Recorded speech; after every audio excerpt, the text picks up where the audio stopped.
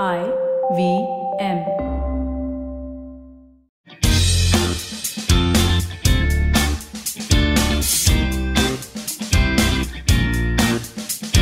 Zomato rolls the dice. In 2020, 6 months was all Zomato had left in its bank. For a company that was valued in multiples of $1 billion and with over 1,000 employees on the rolls, it was quite scary. Now, most private companies have the opportunity to raise capital from venture funds. Zomato had it too. But one of its largest shareholders and financial couldn't invest in the company because the Indian government had prevented Chinese capital from flowing into the country. Now, add to it lockdowns, which disrupted businesses across the country. For a business that needed restaurants to stay open, it was affected in a big way.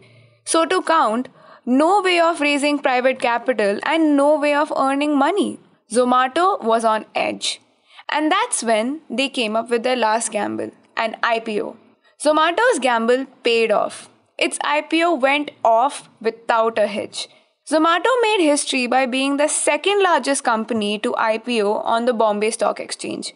It debuted with a market cap of rupees 1 lakh crore. It will slide down to 3 once Paytm lists. One wonders if Vijay Shekhar Sharma, the founder and CEO of Paytm, will have a similar story to tell.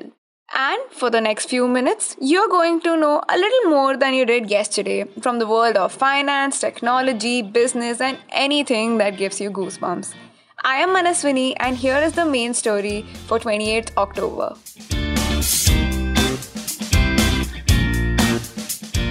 It's time to talk about those results. Yes, it's that time of the year.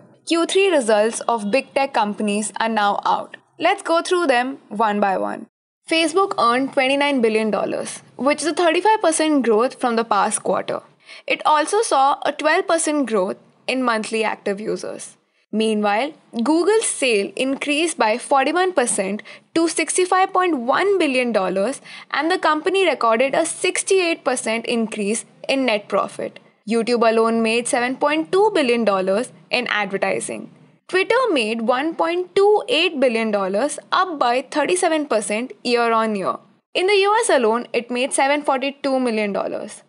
Now, there's something that binds these three companies together.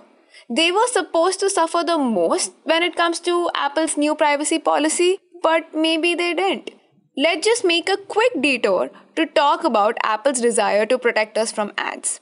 Earlier this year, Apple made a privacy update that limits the way smartphones are tracked. Apps must now ask users if they wish to be monitored under Apple's new policy. Of course, many users opted against tracking. As a result, Facebook and Snapchat now have less information about consumers' behaviors and interests and are unable to target advertising as efficiently. This gives Apple an advantage over its competitors.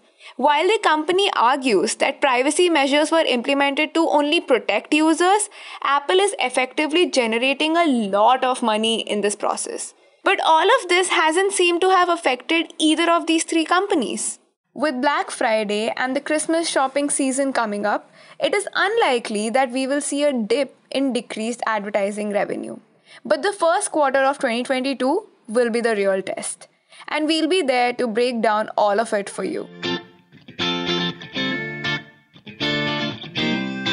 You can catch this podcast on Spotify, Google, and Apple Podcasts or wherever you get your podcasts from. We are thesignal.co on Instagram, Twitter, and LinkedIn. We are prepping for tomorrow's Signal. Meanwhile, stay tuned.